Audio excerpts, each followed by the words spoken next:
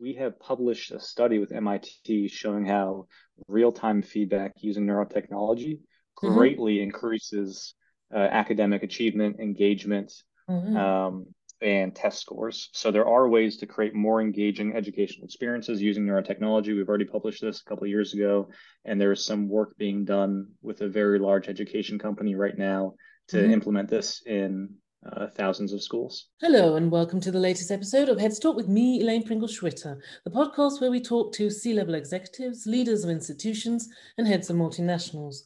What are the current topics? They talk, we listen. Can you imagine getting into a business or a market where you actually spend 100 billion plus on a piece of paper? Are you kidding me? It was like a frying pan to the head. I got nothing against CFOs. It was not just the job of a lifetime, it was the job of 1,000 lifetimes.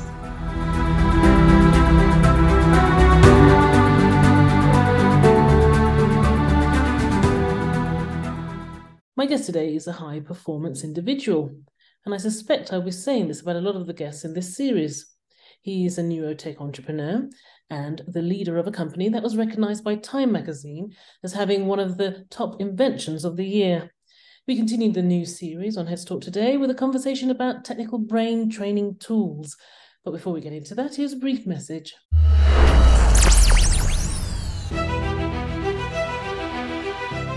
US Private Capital Forum GoReal 2023 launched now until the end of March, with on-demand sessions offering attendees the utmost flexibility to access industry-specific content and deals on their terms.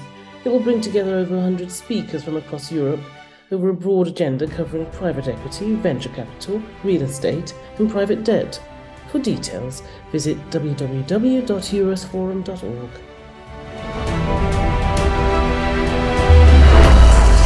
Heads Talk podcast with your host Elaine Pringle Schwitter. Max Nulon is the president of BrainCo, a company that brings cutting-edge science, engineering, and algorithm development to address real-world challenges.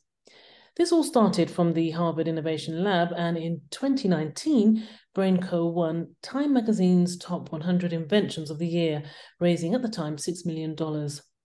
BrainCo is known for Focus Calm, which Max will elaborate on later in this discussion. This device has been used by elite athletes, including Olympians and Formula One drivers, as well as the general public for specific reasons. Prior to joining BrainCo, Max spent quite a bit of time in clinical research in institutions such as Massachusetts General Hospital, Beth Israel Deaconess Medical Center, and the Authentic Leadership Institute. His publications includes the 2013 Dimensions of Religiousness and Spirituality as Predictors of Well-Being in Advanced Chronic Health Failure Patients. Pretty long title there. Academically, Max has a BA in Cognitive Science and earned his master's degree at Harvard University. There he conducted functional MRI research at some of the best hospitals in the world on the impact of meditation and yoga on the brain, as well as the impact on invasive BMI technology on people with diseases such as Parkinson's. I'm eager to have a conversation now, so without further ado, I'd like to welcome Max to this new series on Heads Talk. Happy to have you here today. Thank you so much for having me. Thank you. Okay, I'm going to get right into this episode because we've got a lot to cover in a fairly short time. Let me start with this for my listeners. BrainCo, please provide an introduction to your organization. What do you do, the objectives, etc.? BrainCo is a brain-computer interface startup, like you mentioned, that had its beginnings in the Harvard Innovation Lab. And we develop all different types of neurotechnology to help people understand themselves better, understand their brains better, and connect what's going on inside our bodies and inside our minds to the world around us. And that takes the form of products in the education market, in prosthetics, in cognitive training, well-being, etc. But the core of it is really about understanding and connecting what's going on in our brains to the world around us. All right, okay, that's succinct. You know what I say, was it charity begins at home, but let's just say solution begins at home. Are you using your tools within your organizations with your employees? And if so, what are the results? Yes, so everyone gets a Focus Calm, which is one of our business units. And Focus Calm as a product is a brain sensing headband and app that quantifies how relaxed your brain looks, and also through the mobile application gives you lessons and games and exercises to do to learn how to control your mind better so that you can be more focused and calm. So everyone in BrainCo gets a Focus Calm device and the application.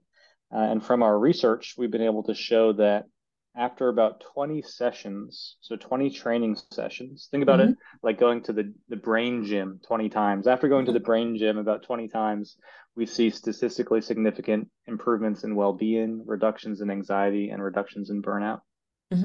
And I assume that's the feedback your employees are giving you. So this is from both the feedback that we've gotten from our employees, but the statistical results are from research studies we've done with customers and different types of organizations. So we've done these studies in companies, with nurses, with teachers, with younger people, and the results, professional athletes, and the results are typically always the same. The more you practice the skill of focus and relaxation, the better you get at it. I would just be interested to know, when you've done these sort of focus tests, do they sort of have half using your equipment and half not, and then you sort of see a difference? Is it something like that? Yeah, so what we typically see is the people who want to understand themselves better, get to know their brain better, and really see the value in training the skill, of course, they're the ones that use it more. And over a population, some people cross that magical threshold of 20 sessions. So each session takes about 15 minutes. And within a study, there'll be some people that get 20 sessions under their belt and some people who don't. And what we're able to tell is the people who do get that critical mass of practice are the ones who see the biggest benefit. We're going to elaborate on that. As I said, let's look at your organization's focus area, or you call business units, in greater detail. You've started to talk about the Focus Calm. There's the other one, which is called Brain Robotics and NeuroMaker. Back to the Focus Calm, as it's the well-known one. And so let's start with this one. I mean, I was reading about it, and I was reading about some of the comments, and you yourself called it the heart rate monitor for your brain. For a layman, how does this work? So if you think about a heart rate monitor, it's passively detecting the activity of your heart, how fast it's beating, and from that we can understand different aspects of your heart. In a similar way, your brain is also very active. It's giving off different electrical signals, and depending on your brain state or even your mindset, there's going to be different electrical activity or brain activity. I would think about it like this. If you're sleeping, it's not hard to imagine that perhaps your mind or your brain activity is a little bit slower compared to if you're awake and highly alert.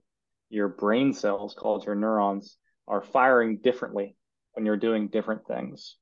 The headband is very similar to a heart rate monitor in the sense that it's passively detecting, instead of the activity of your heart, it's passively detecting the activity of your brain. So right now, your brain's giving off these electrical signals. They make their way to your forehead, and there are these gold-plated sensors that rest on your forehead, just like you would wear any other headband. And we're detecting the electrical impulses. And based on the different features in the signal, we can quantify how at ease someone's mind looks, or perhaps how tense or active their mind looks. And we scale this from 0 to 100. So a really high score means your brain looks calm and zen. A low score means your brain looks very, very active, perhaps even stressed. And so you're seeing this score change on a second-by-second basis. And then we pair that with different training to help people get better at being focused and calm. So what it does, some of the things it does, for instance, it reduces stress, I assume. It allows an individual to perform better or be less anxious in that sort of sense. Can some of the results of using Focus Calm be achieved just by listening to music? Oh, certainly. That's such an interesting point you bring up.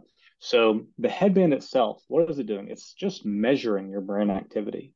And depending on what you do while you're wearing the headband, your brain activity is going to be different. So the app will guide you through different lessons and games and exercises to teach you the skills of focus and calm. And you see your score change as you practice these skills and over time. But you can also go about your day, answering your emails, listening to music, playing with your pets, and see what happens in your brain activity. And it's quite curious. This is actually one of the more interesting aspects of the product, I think, is that people will go and do their own experiments. And so to your point about listening to music, you can figure out what types and kinds of music get your brain into a really active state, and what types and kinds of music get your brain into a calmer state. All right. So, and I suppose music, listening to music while using this device, it's kind of complementary, isn't it? Absolutely. All right. Interesting. Okay. The second focus area, the business area, brain robotics. What's that all about? So Brain Robotics is the prosthetic division of BrainCo, where we use our understanding of these neural impulses, these brain signals, these electrical signals that the body produces. And we've used that expertise to create the easiest prosthetic hand to use that's out there currently. So when we first started this project, we actually had a breakthrough, a really major innovation in how we can understand the signals coming from the residual limb of the amputee. So we work with upper limb amputees right now. So you can imagine maybe someone who's lost their arm below their elbow. The part of their arm that's still there, their residual limb, still gives off electrical signals based on the muscle movements. So we can decode those muscle signals when they think about pointing their finger or they think about making a fist. And then when we attach the prosthetic arm to their residual limb, the hand will respond. So instead of picking up brain signals, we're picking up the muscle signals from the part of the arm that's still left. And based on those signals, they can control their hand. And the innovation or breakthrough we made was giving users the ability to control individual finger movements, which was an industry first. And what we've done since then is made the control system even more simple.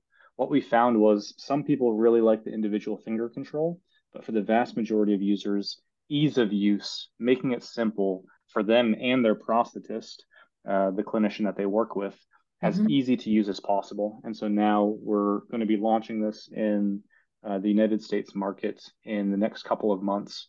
And so we're really excited to bring the most convenient prosthetic hand out there to the people who need it most. That's interesting. I've always wondered how that worked. But so thank you for that summary of brain robotics. I'm probably going to read more about this because I find it quite interesting. The final one in your focus area is Neuromaker. What's that all about? So Neuromaker is really special. Neuromaker takes the core technologies from BrainCo, so from Focus Calm, from Brain Robotics, and turns them into hands-on educational experiences to teach students about our technology and what their careers might look like. So they get to use the same neuroscience technology that Formula One drivers use, that Olympic athletes use. They get to use a version of our prosthetic hand and learn about how this technology works. And it's all mapped on to the type of learning they need to be doing anyways in school. So when we work with school districts, we're in several hundred schools across the country right now, some of the biggest school districts in the country. They see us as a way to create the most engaging educational experiences possible because the students get to use real world technology. These aren't like, toys or little robots that they're building. They're using real industry technology to learn applicable skills. So the Neuromaker brand is the educational business unit of BrainCo. Okay, I'm glad you mentioned the Formula One drivers. I was reading about that. I'd just like you to explain to my listeners how exactly do you at BrainCo help Formula One drivers or have helped them in the past? So we have a brilliant partnership with this organization called Formula Medicine, who do incredible work. They are responsible both for the medical care and also the performance of many professional athletes with a specialty on motorsports and F1 drivers. And what they have discovered is that by teaching these athletes to be efficient with their mental resources, they can get more done better, higher performance with less workload, with less burnout, with less effort. This was kind of the insight that they had. And so they use our products to do the cognitive training with the F1 drivers, with all different types of athletes. But their core insight is this concept called mental efficiency. So for a driver, you can imagine going 200 miles per hour. It's probably pretty stressful. They can only maintain a certain level of focus for so long if you are tense. But if you can apply the right level of mental effort, given the situation you're in, you're going to be in this optimal performance to energy expenditure state so that you can get the job done with the right amount of effort, with the right amount of mental resources so that you don't burn out. Let's talk about optimal use of the brain itself. It's such a fascinating and yet least known or understood organ of the human body. Let's first talk about, I think, is it meditation and yoga? This is your specialist area of yours. What effect on the brain is this during this process? So the process of yoga and meditation has a few distinct impacts. One of the major ones is self-regulation. So self-regulation has a few components, and it's tied into the other big benefit of doing these practices, which is self-awareness. So understanding the nuances of being a person, of being a human, and recognizing what's going on inside your system. If you can get really good at this, then you can start to understand yourself better, and then you can start to influence or control or guide or navigate your internal experience and also the decisions that you make. So by becoming more and more sensitive to your internal world, you start to understand how it works a little bit better, and then you can make more informed decisions. You can make choices that are more aligned with the outcomes that you wish for, that you want. And all this ties back to that first point I made about self-regulation. If you can regulate yourself, there's one particular study I'm thinking of. Self-regulation was the most important factor for both long-term mental health and physical health, like many years into your life. If you can learn to regulate yourself, there's huge downstream effects. So those are the core components, or some of the core components of the benefits that you get from those types of practices. When you say these things, the thing that's going through my head is like, when you can regulate yourself, you're almost saying at some point we can sort of, to a degree, self-heal. Yeah, certainly. I mean, from a psychotherapeutic perspective, right, understanding the dynamics, the push and pull of our experiences might help us unwind them a little bit better, have new appreciation, new perspective, and a bit more peace.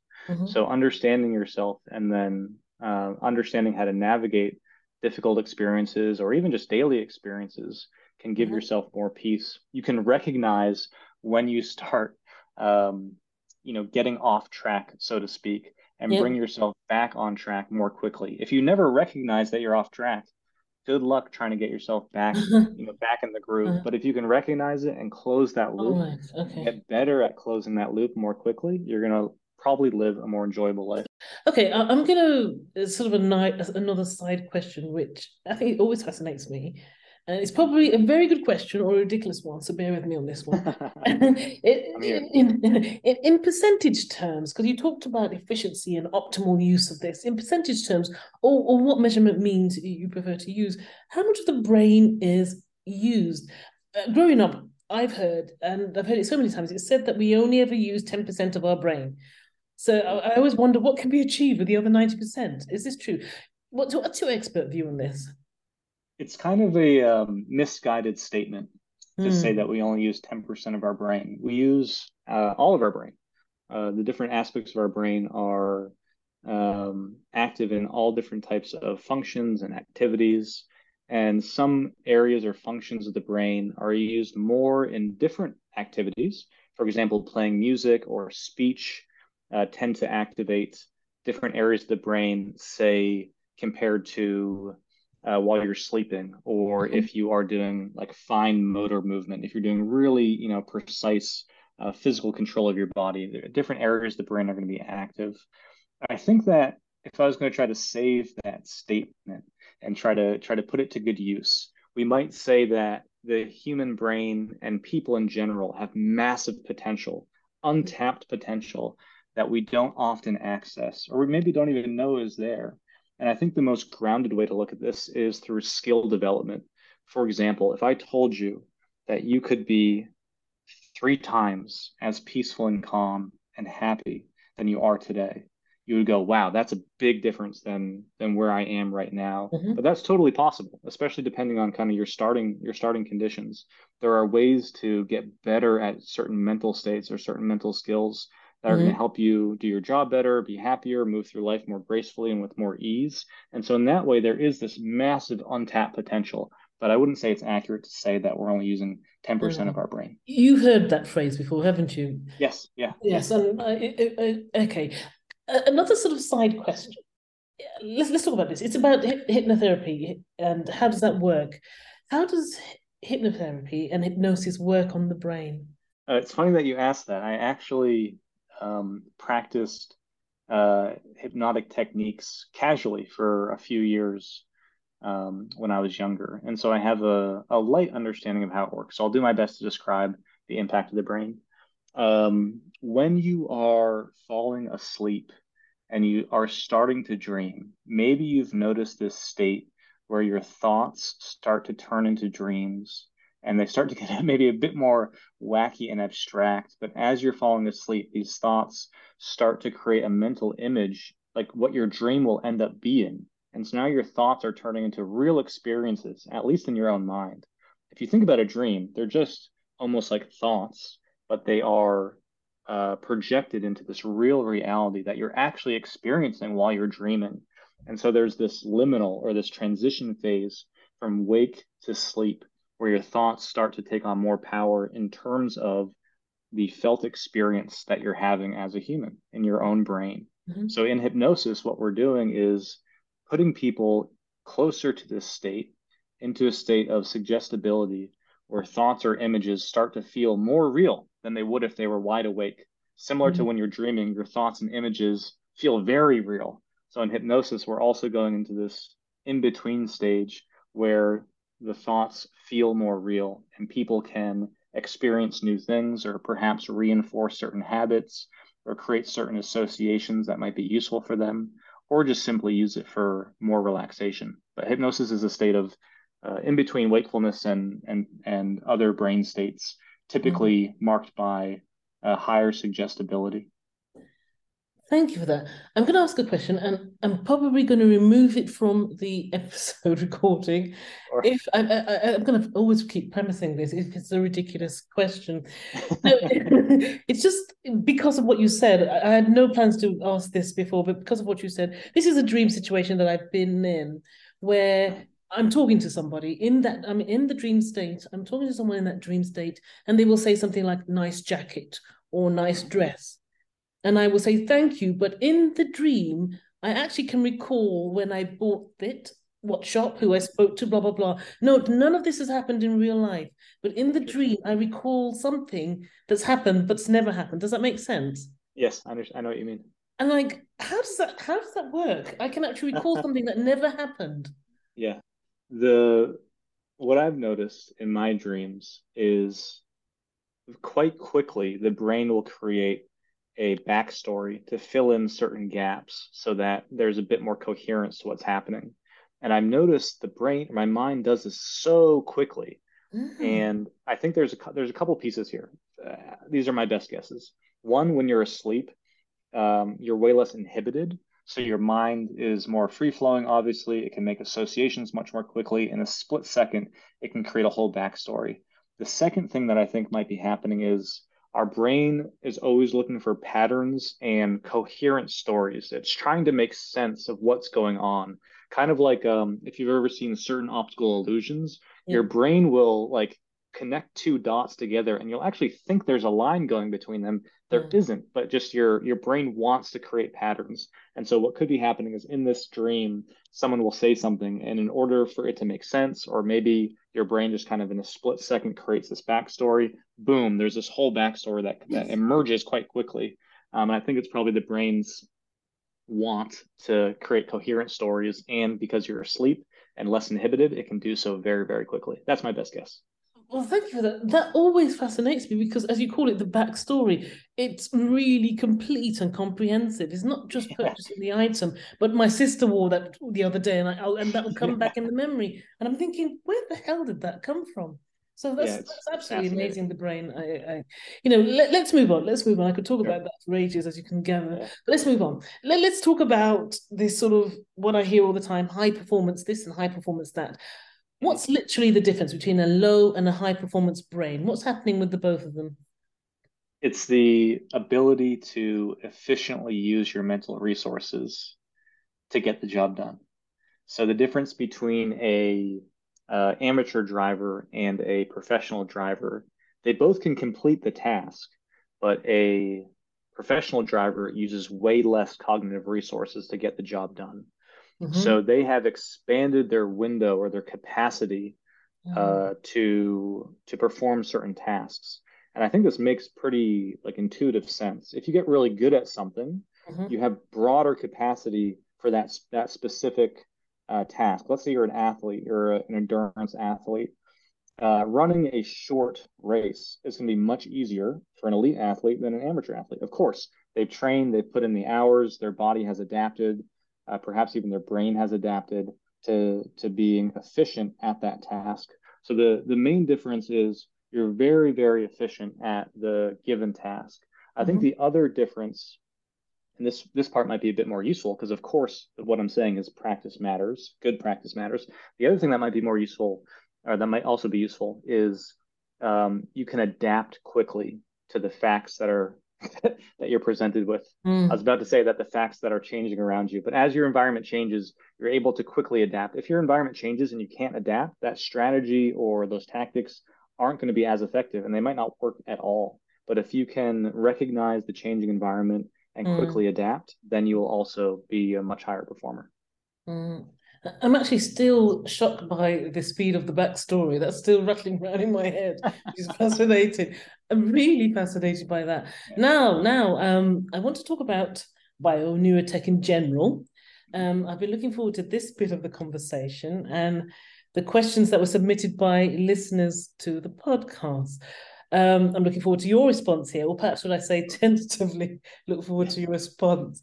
You'll understand what I'm talking about when you hear the questions. Let me get the paper because I've printed off some of those questions.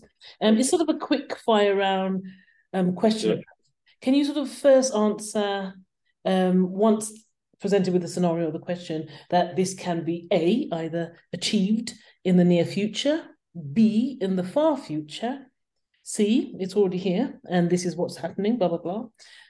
D, I don't know. If you just don't know, you don't know. Or E, impossible. This cannot be achieved ever, that kind of thing. Yeah? I say first because I want you to expand on the question or scenario. That would be great for the listeners if you can. If you can't, there's no worries about that. We'll move on to the next one. I think I'm going to give you 4 scenarios because I don't want you to get too bored with this. Hopefully... I will pick out some random questions. That's good. And I'm well aware of the enormous scope of this area in tech. So apart from what we've already discussed or have been discussed, please answer the following. The first one, right. Okay, sorry. The first one, can tech, biotech, sound the alarm for someone who's about to have a stroke? They're not in a hospital situation. They're sort of in a normal everyday situation. Long before it actually happens, i.e. a biotech stroke detection tool or app, etc. What say you, Max? A and C. So there is some work being done on this already. There's some publications, but for a product that's really great and easy to use, that's going to be rolled out commercially. I think that's the A part, the kind of near term still to be done. But the fundamental research point towards the fact that this is possible. Oh, well, it's exciting that something's being done about it and it's in the near future. Excellent. Hope listeners are happy with that answer. The next one, question 2. This is well-known illnesses and diseases. How close do you think we are to curing them? For example, they've put epilepsy, panic attacks, burnouts. Some of them much more close than others. Burnout, with the right behavioral changes, you can very likely cure that now, both for you may need to change your environment, aka, change relationships, maybe get out of a job, and behavioral changes, certain brain practices like in focus calm, you can treat burnout. Panic attack might be a bit more tricky, though there are ways to get better and better at that. Again, there's plenty of therapies out there, existing psychotherapies out there that can help a lot with this, and neurotechnology can support and help validate some of the practices for people. So there is a way out of there. And then remind me what the first one was? Epilepsy. Epilepsy. A bit trickier. There is some new concepts and technologies and research going on to disrupt the epileptic activity before it gets damaging. And there may be ways to mitigate this. But in terms of what we would call cure, not quite yet. All right. So in the near future, in the far future, A or B? For panic attacks and for burnout, it's C. There's already treatments here. It just comes down to how well you can adhere to the treatments. For the other one, we'll say near term A. All right. Okay, that's good. Good stuff. Now the third question. Okay, this is a very sci-fi but interesting if you're a parent question, almost like the Matrix. Okay, let me just read it as it is. Will we have tech advancements where children can be educated to a certain level, regardless of their original capabilities? Can such tech knowledge be implanted so that it does away with the need for taxing and arduous learning and schooling? Probably a parent that's sick of homework, but to ask that question. But I think it's a bit like as I said, like the Matrix. Can you implant a chip into a head and you can do kung fu, or you're a history major, that kind of thing. I'm going to give you two answers, and I think they're both to me optimistic. So the implantable stuff is far future, something where there's implantable neurotechnology, but it's for severe medical conditions. For something like learning, I think it's far future for implantable for education. The other optimistic piece is we have published a study with MIT showing how real-time feedback using neurotechnology greatly increases academic achievement, engagement, and test scores. So there are ways to create more engaging educational experiences using neurotechnology. We've already published this a couple of years ago, and there is some work being done with a very large education company right now to implement this in thousands of schools. Is it possible to have, at the end of this recording, have the link to that so that we can put it in your episode description in case people would like to have a read through that? If not, no worries. But if absolutely. it is, that'd be great if we could have that. Yeah, not a problem. And the implementation into these schools, it's a project that will take time, and as we continue to test it, make a bigger impact. The stage that it's at right now is about research and figuring out the right way to do this, but the potential to go into thousands of schools is there. The thing that is concentrated and true is our ability to show that this concept works well. You know what surprised me is that I was expecting you to say impossible. So so this is quite okay. It's in the far future, but you're not saying it's impossible, which is interesting. Okay, please do share that link. I'll have a read of it myself as well, and we'll share it in your episode description. Now, the final question. There's a lot more, but I'm going to end the quickfire question on this one. Right, let me read it. Will we get to the stage where surgery will only be performed by robotics and AI because of precision and accuracy? I think that means will we eventually replace human doctors in the theatre? I think in more and more cases, the robotic surgery technology will be more useful and reliable. There's already surgeries happening right now that are doctor plus robot. We've had that for a while. There are some technologies that are being worked on, and I'm not sure, and I guess it depends how you classify it, that are more robot than doctor. And I think we will continue on that trend. As long as it's safe and more reliable and we get better outcomes, it's likely going to be the better choice. And I think it's a sliding scale, it's a spectrum. It will take time, and we'll find more and more use cases where it makes sense for our technology to help us do better jobs. So that's in the near future. You're saying some of it's already here, but in the near future, the sliding scale of the human doctor's involvement and the robotic involvement will change. Yes. What about remote surgery? Yes. Same answer. There are instances of this already happening. And I think that as we improve the technology, I would want the best doctor in the world, or I would want the best outcome. So how do we get the best outcome? It's the right combination of human and machine, and perhaps that human isn't local, and so there may be it may be the best option to have it be remote. But again, it's always going to be case by case context. What is the thing we're trying to treat? What technology is available? What doctors are available? And kind of with the North Star being the best patient outcomes possible. All right. Okay, interesting. Okay, that was interesting. Thank you for taking part in this sort of quick fire round. Let's end this episode of Veds Talk by talking about the future. What are the plans for BrainCo? You can also elaborate on your own plans, if you like, as well. Sure. So our mission is to unlock the potential of neurotechnology for everyone on the planet. Right now, neurotechnology, although we've brought it into the market in different verticals, education, prosthetics, and mental well-being, there's so much more potential that is locked away in the lab. And so our mission is to increase accessibility and the impact of neurotechnology in positive ways, in ways that matter to people, right? Technology for technology's sake is nice, but what matters at the end of the day is helping people. So our mission is to continue to unlock the potential of neurotechnology for every single person on this planet. So specifically, we're looking at different medical applications. We're looking at different research platforms.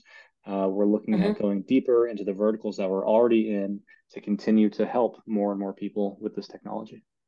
All right. Okay. And please, honestly, if you can, do you have any concerns, future or current, with the explosion of neurotech or biotech on the market? I think this is true. What I'm about to say. All technologies can be used in different ways, for better or for worse. And it's important to be cognizant about how anyone is using any type of technology.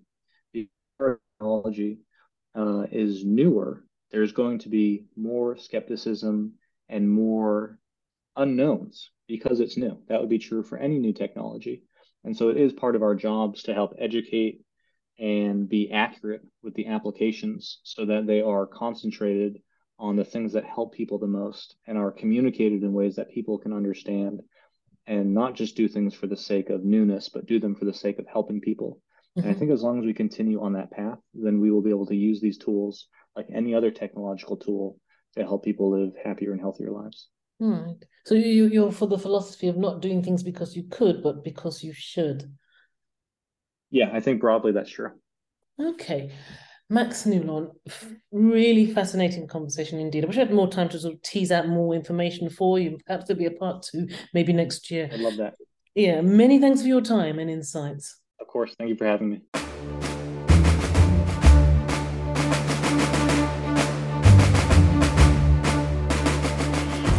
Thanks for joining me today on this episode of Heads Talk. Don't forget to subscribe to the show via my website, elainepringle.com/Heads Talk, or wherever you get your podcasts. Finally, I'd like to thank our sponsors, guests, and you for helping to make the show possible. Please join me next time where I'll be featuring more executives, C-suite leaders, and heads of multinationals.